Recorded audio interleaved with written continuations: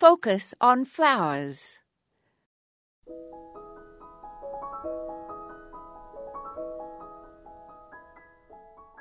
We will soon be planning our gardens for the coming seasons and checking online and in catalogues for plants to order.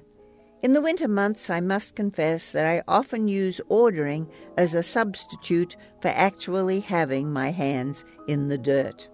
This year, I am going to buy more plants that provide food and shelter for pollinators.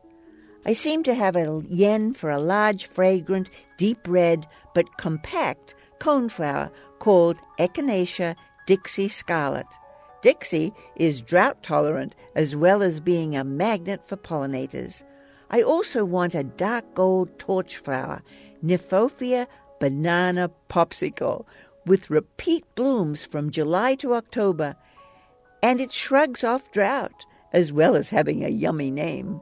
Since I like pink, I'm eager also to get my hands on a 3 to 4 foot shrub, Potentilla fruticosa Pink Beauty, which has semi-double flowers that even hold up in heat to zone 4.